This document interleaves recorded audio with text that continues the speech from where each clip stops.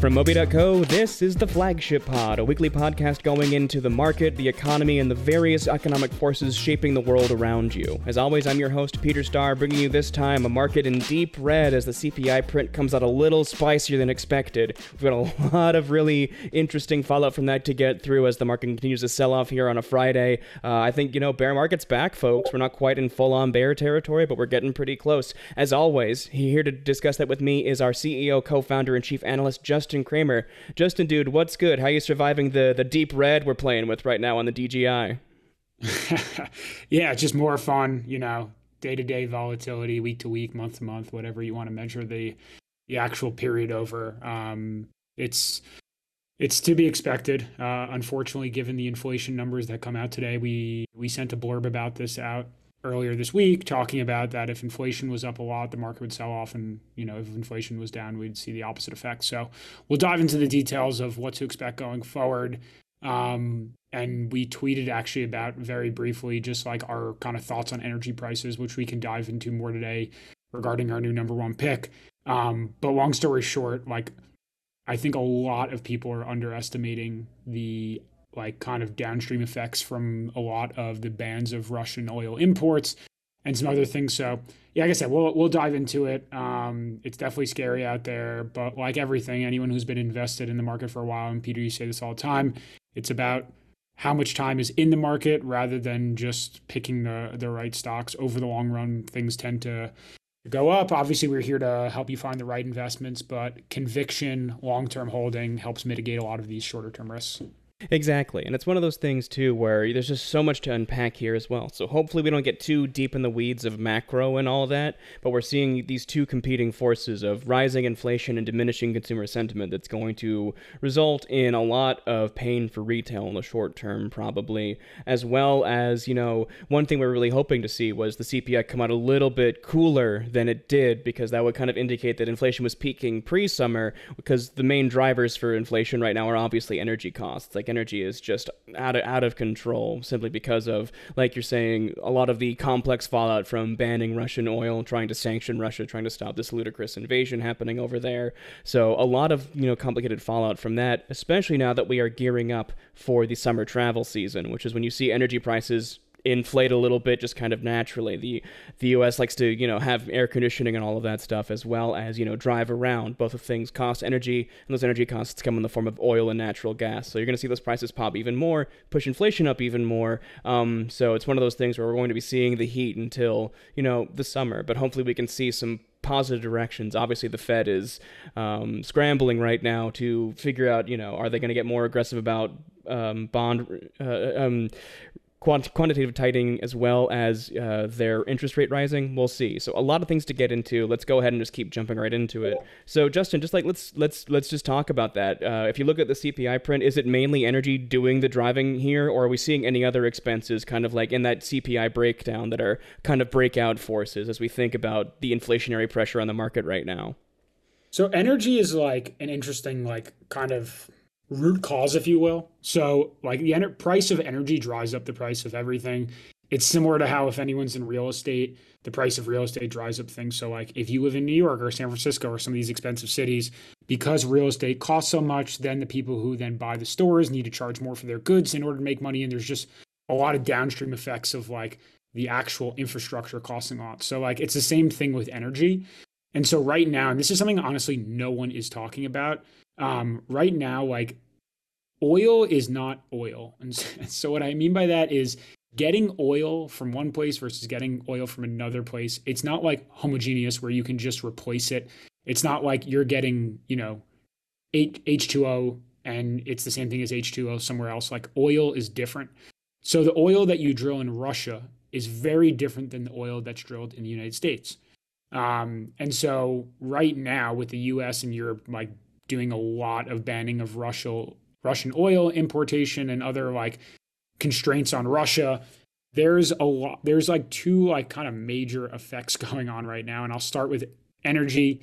I'll move towards food prices, and that should hopefully answer the kind of overwhelming issue regarding just the inflation we're seeing here and how the Fed I don't think they can do enough at this point. I think it's a little too late. But effectively, I'll give summaries of both. So the first one is the oil. Like I said, there's different types of oil. There's heavy oil, there's light oil, there's things in between. And just like the way it works is that some are better for extracting fuel for diesel, others for gasoline and jet fuel and all across the such. So right now, basically, you have to get that oil, refine it, and then you ultimately are able to then push it past the different parts of the supply chain. So right now, for the companies or oil companies that have a refinery and they're set up on heavy oil, they usually source all that oil from Russia, Canada, or Venezuela. Those are the three main places you get it. But if these refineries are unable now to start getting Russian oil and want to source it from these other countries, they run into kind of these unique challenges. So first, if they want to do it themselves, like Texas, which is the primary producer of oil in the United States, is predominantly light oil. And those refineries are not set up to run on light oil. They're set up to run up on heavy oil. So you just can't replace Russia's oil with Texas's oil. Like, it doesn't work like that, which I don't think most people realize. And so if you did that, though, the company ultimately, if they wanted to replace oils, would have to build an entirely brand new refinery. So you basically have two options. You either build this refinery or you try and find a new source of oil. So let's say you want to find a new source of oil for Russia. It's not really a good option because the other options, like we said, are Canada and Venezuela. Canada, the Keystone pipeline got shut down, so really getting oil from them at scale isn't much of a reality. And doing it from Venezuela, I mean, there's a ton of geopolitical issues that I don't even think we need to dive into. Past that, we have the Delaware Basin in the US, which we can source, but again, it's not fully sustainable in the long run. So ultimately, that leaves a lot of companies that need to rebuild their refineries for light oil specifically. But they have to then go get the machines, they have to set up new processes, it takes time, and it's expensive. And on top of that, because inflation is so high, buying all the equipment that they'll need, since it's such a capital-intensive process, is ultimately going to then make prices even more expensive on energy. So this Russian oil thing isn't necessarily just a supply constraint that pushes energy prices up.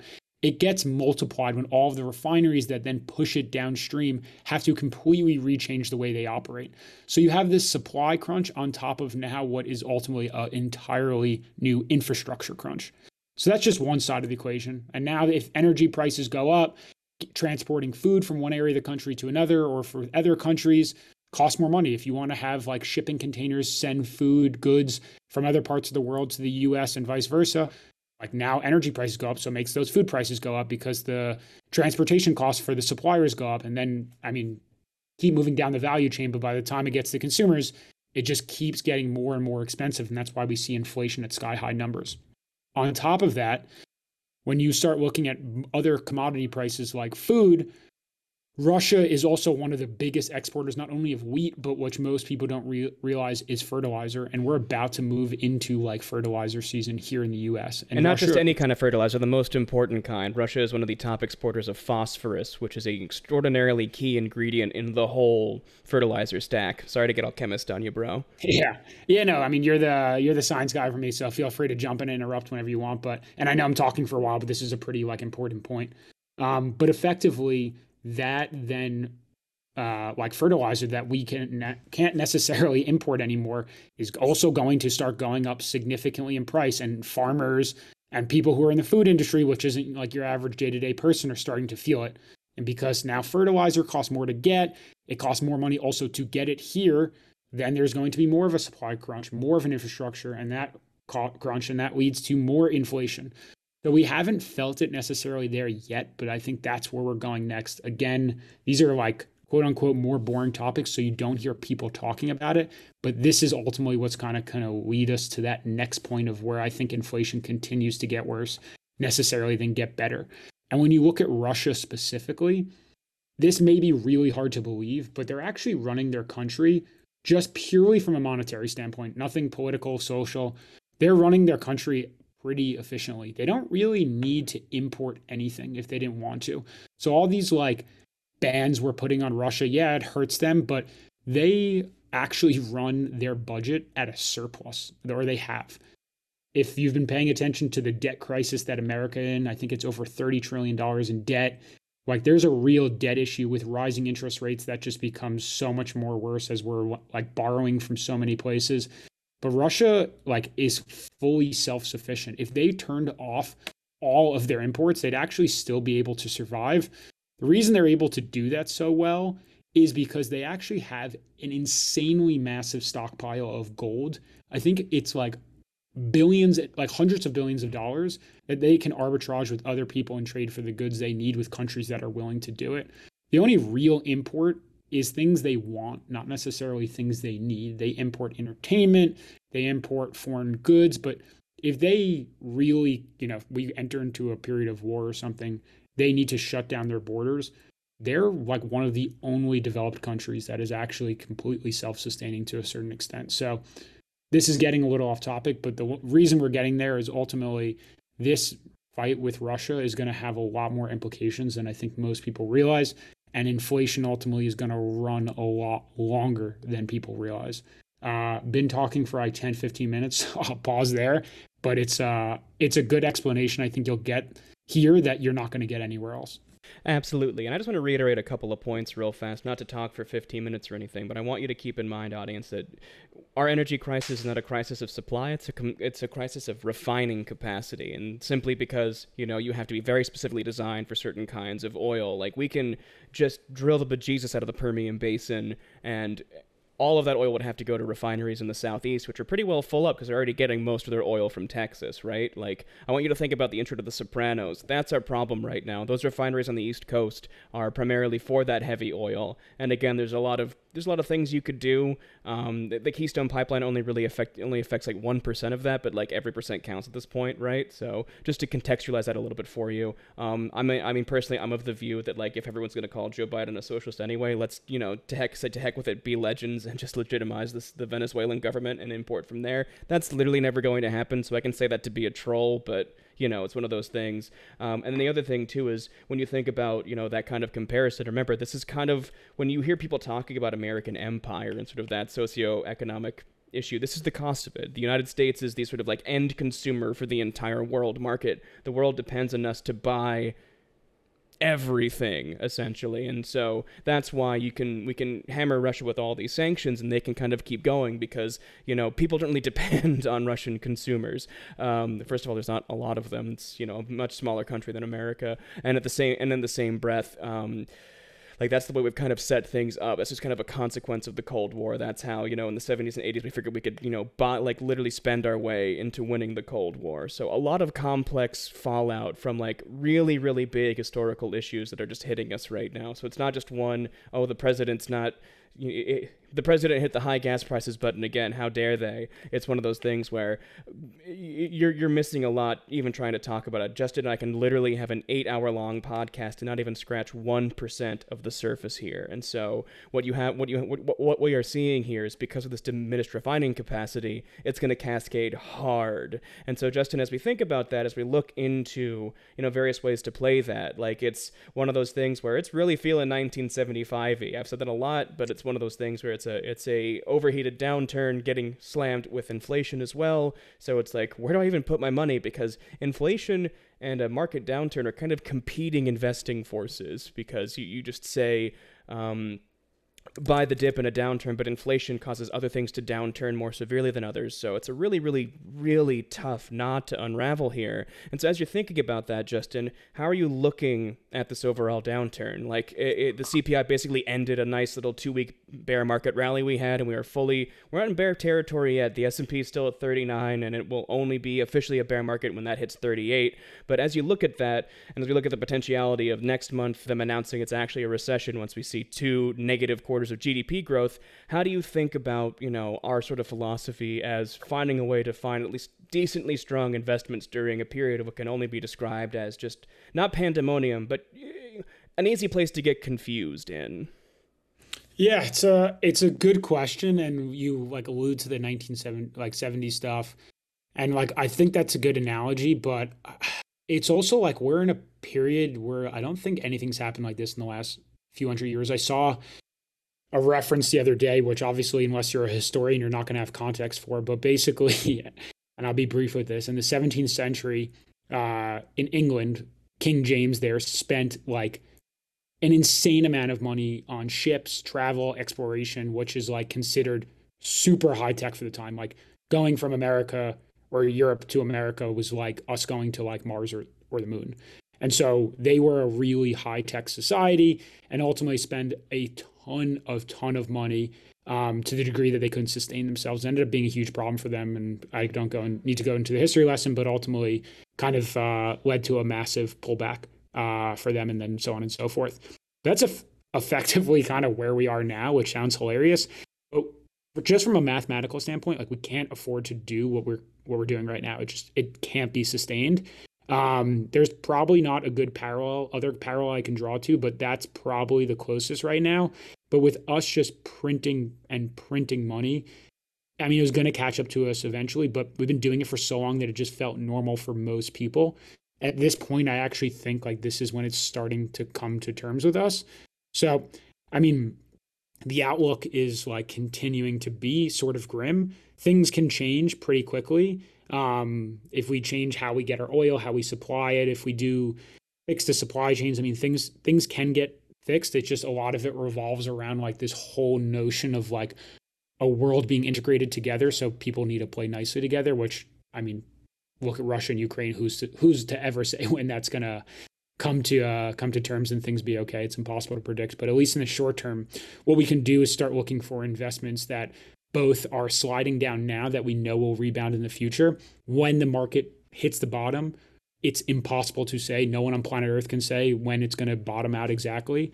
We can just use like the data we have and the information to ultimately make like the next kind of selections, but continue to dollar cost average down. So when it does rebound, we can ultimately get like kind of the stocks on the upside.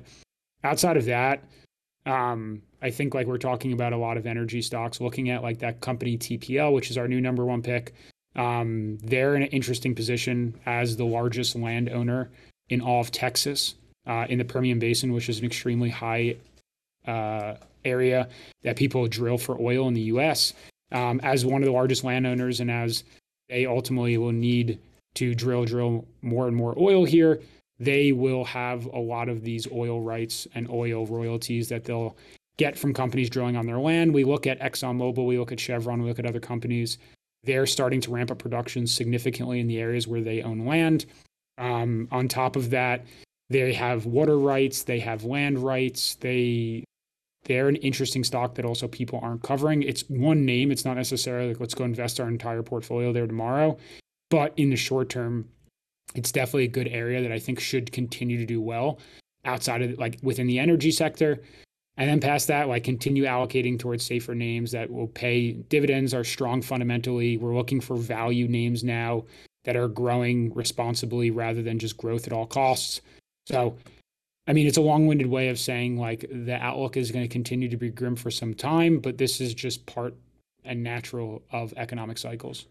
Exactly. Natural, but not one of those things where, like, we need one. And I think that's a very important distinction as you look to this audience. You hear a lot of people saying, well, we need a recession. Like, no one ever needs a recession. Every recession is due to some kind of policy failure. But the interesting thing is watching these market cycles, you see each individual downturn take less and less time as we refine this century-long experiment in neoliberal capitalism. So just keep that in mind, too. Don't believe the hype where people say, yeah, we need this recession. No. This was a failure of policy. The Fed should have maybe jumped on this a lot sooner than they did, but the coronavirus was kind of a historically weird monkey wrench to throw in the works. So it's one of those things where it's a little bit hard to determine what the exact right move was. Hindsight is 2020 and all that. The goal is figuring out ways where we can like pull out of this downturn. But looking at that, it's one of those things where you have to be careful about buying the dip too and finding individual trends. That's why we kind of shifted a lot of our research into pharmaceuticals and healthcare stocks, as that's having its own localized recovery outside of the broader market because they were getting hammered by COVID harder than most other plays. Obviously, energy is going to be a big deal right now too. But one thing I'm also doing is I'm adding to my positions in US Series I bonds. Like I'm going full grandpa mode on this just to hedge my bets. Series I bonds are a variable interest rate bond that you can buy directly from the government online, USTreasuryDirect.gov, I think it's called. Type in Series I bonds. That's currently returning a semi-annualized rate of 9.62%, which, I mean, you're beating inflation by a percentage point. May as well play the game, right? The only caveat is you're only allowed about $10,000 a year worth of investments. You can buy them as gift for your, like, family and friends and children and all that too. So you can kind of like get around that cap, so to speak. But in the same breath, it's also one of those things you have to watch closely as the rate changes every 6 months or so. So it's only 9.62% until October, which maybe it'll go up since inflation went up too. We'll have to see. If inflation goes down, those rates will go down. So they're not like one of those things where, like long term, if you think inflation get under control really quickly, maybe it's not the best investment since you have to let it at least sit for a year, right? So you have to look at all of these things too, right? And the main thing you have to do is maybe not look at to buying the dip just yet. Like I'm waiting on a conservative measure of letting the Nasdaq and the S&P reclaim their 200-day moving average, both of which are the Nasdaq's down about 17% from its 200-day. The S&P this morning was only down 6%, but Lord knows where it is now. I haven't done the math yet. I can't do math on the fly. You can't make me do it. I won't. So just keeping that in mind as well. When you're looking at this, you're looking for those more conservative plays right now because you want to at least maintain some levels of short-term returns during this time, and you don't want to waste too much of your dry powder before the air quotes actual bottom. Again, you're not trying to time the market. You're trying to maintain time in the market. So keep your slices small. Try to DCA your way into this as much as possible, dollar cost average. And it's one of those things where the only thing that can cause you to fail this moment is being a forced seller. So that means like you're forced to sell your stocks before you're ready. You're forced to give up a position before you're ready. So always make sure, especially now more than ever, that you're budgeting aggressively. You're expanding your emergency fund to maybe be more in the 6-month to 8-month range if possible. And you're keeping, a long-term view on your investments because trying to go leveraged right now, trying to YOLO your life savings, hoping this downturn ends quickly, probably not the best move. So it's one of those things. There's so much going on too. Like I just, mentioned Wall Street Bets for the 4th time. We didn't even talk about the SEC looking into potentially killing payment for order flow, which is absolutely gigantic news for retail investors. Like if what happens when commissionless trading goes away, like there's a lot in this market right now. And all we had to do was cover just like the one tiny, like massive emergency, which is the CPI print. And so that really, that was 20 minutes on 1/4 of what we wanted to talk about there, Justin. So my bad, dude. As we get into this too. Yeah, I mean, it's hard. There's a lot going on right now. Exactly, yeah. And so it's just one of those things where we just kind of have to focus down on all of these like little issues too. So let me round this out, getting to a bunch of audience questions. Justin, obviously everyone is super hyped up about our offshore portfolio. Our quantitative team just updated that strategy. Can you kind of take us through, again, our quantitative side and our offshore strategy and how we're thinking about it, because it's one area that's showing interesting returns during a period where returns are kind of goofy? Yeah, definitely. I mean, the offshore strategy, like essentially in a nutshell, is targeting high quality and high growth names in foreign countries. So typically you can think of them as like emerging markets. Specifically, like these portfolios are designed to find these undervalued companies, invest in them, and then they update once a month basically on the associated metrics. We use quantitative models using AI, which is a fancy way for just saying we build tech, apply a set of rules, and then let the computers and software do the rest. But effectively, the way you can think about them is you see them, you mirror them, you trade them elsewhere, and then you update them.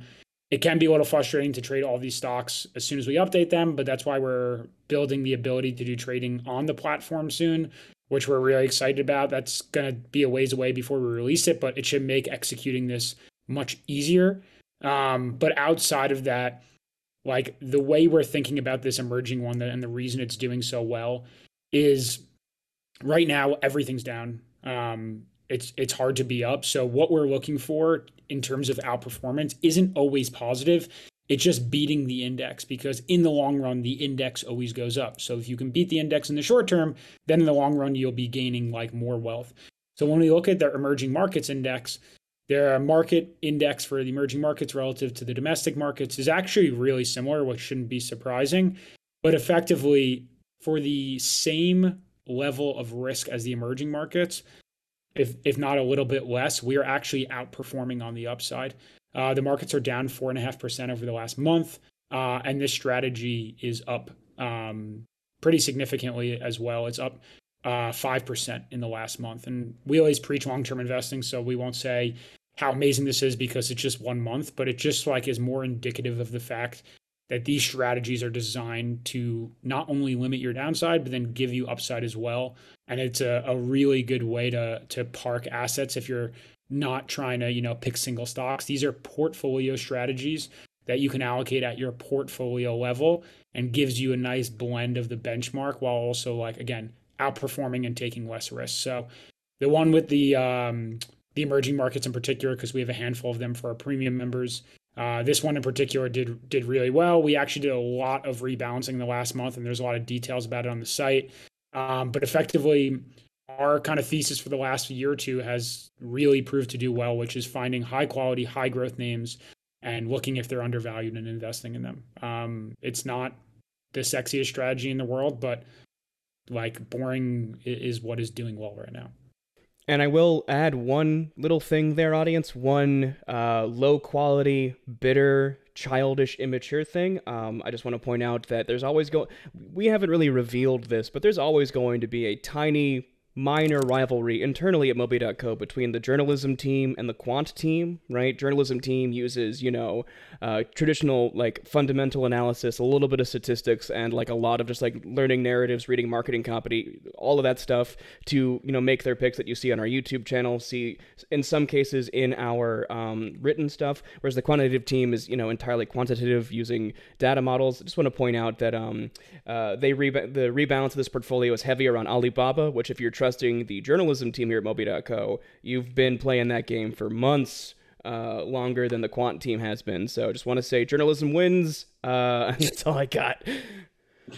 Nah, it's fair. It's very fair. The what you expect based off the qualitative and based off the analysis versus what the computers are telling you are often quite different.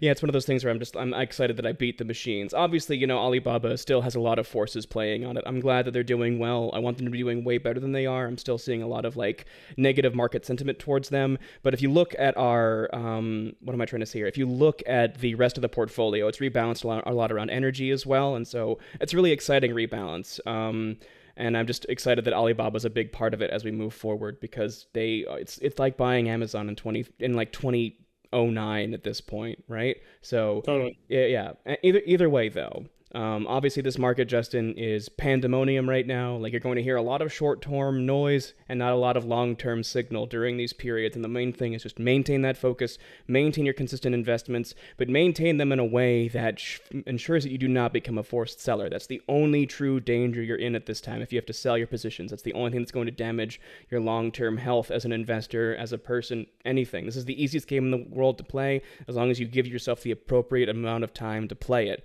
So not too much risk. Get aggressive about budgeting. Make sure that you are slowly expanding your necessities budget as inflation sort of creeps up on you, and use your budget as a scientific instrument to determine where in your life inflation is popping up, because you will see prices fluctuate wildly across sectors, across geographies. So food inflation here in California is not as bad as it is in other parts of the country, since, like, all the food is grown here, right? So once I get back to the East Coast, I'll be way more concerned about food inflation. But right now, my main thing is energy inflation, as gas prices here in California are truly diabolical. Like, I'm pushing 677 down here, and I live next to the goddamn refinery, dude. Like, goodness.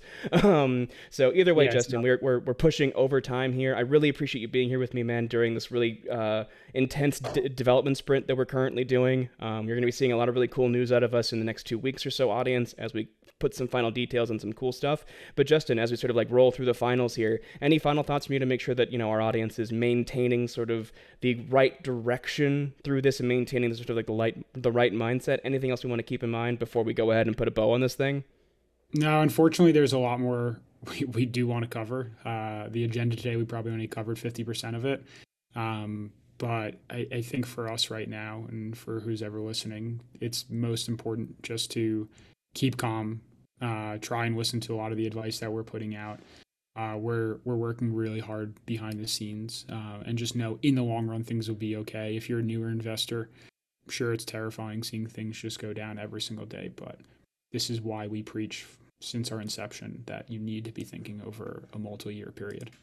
Exactly. The only thing I was pissed off about being an early investor was not being, putting more of my budget in. Like, I legitimately put too much into savings when I was a fresh out of college worker in the middle of the 2008 crisis, and that's the only real regret I have. That's not me saying, oh, I think you should put an uncomfortable amount of money in.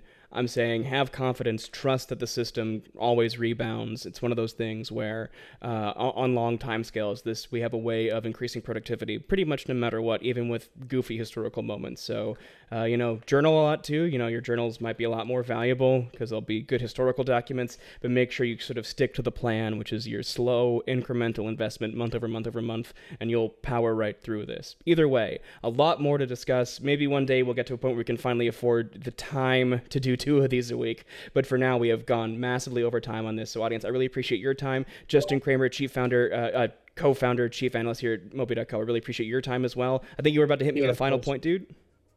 No, I think that covered it. I think if people have questions, just feel free to message us in the Discord channel. For people who are a majority of our listeners listening on a future podcast, definitely check out the website. Definitely join the Discord. There's a lot more information to get there. Exactly, man. And either way, audience, I really appreciate your time, and I'm going to go ahead and just read us out here. So, audience, just so you know, this podcast is produced, hosted, and voiced by me, Peter Starr. Our chief analyst and co-founder is the source of all of our intellectual advice here, like the actual intellectual source of our information, and that's Justin Kramer, co-founder and CEO here at Moby.co. If you have any questions for us, you can hit us up at hello@moby.co. Make sure you join us over at Discord. You can find a link to that in the description of this podcast episode. Otherwise, audience, just make sure you stick to the plan, and as always, we'd like to leave you with peace, love, and incremental gains. Everyone be well. Thank you so much.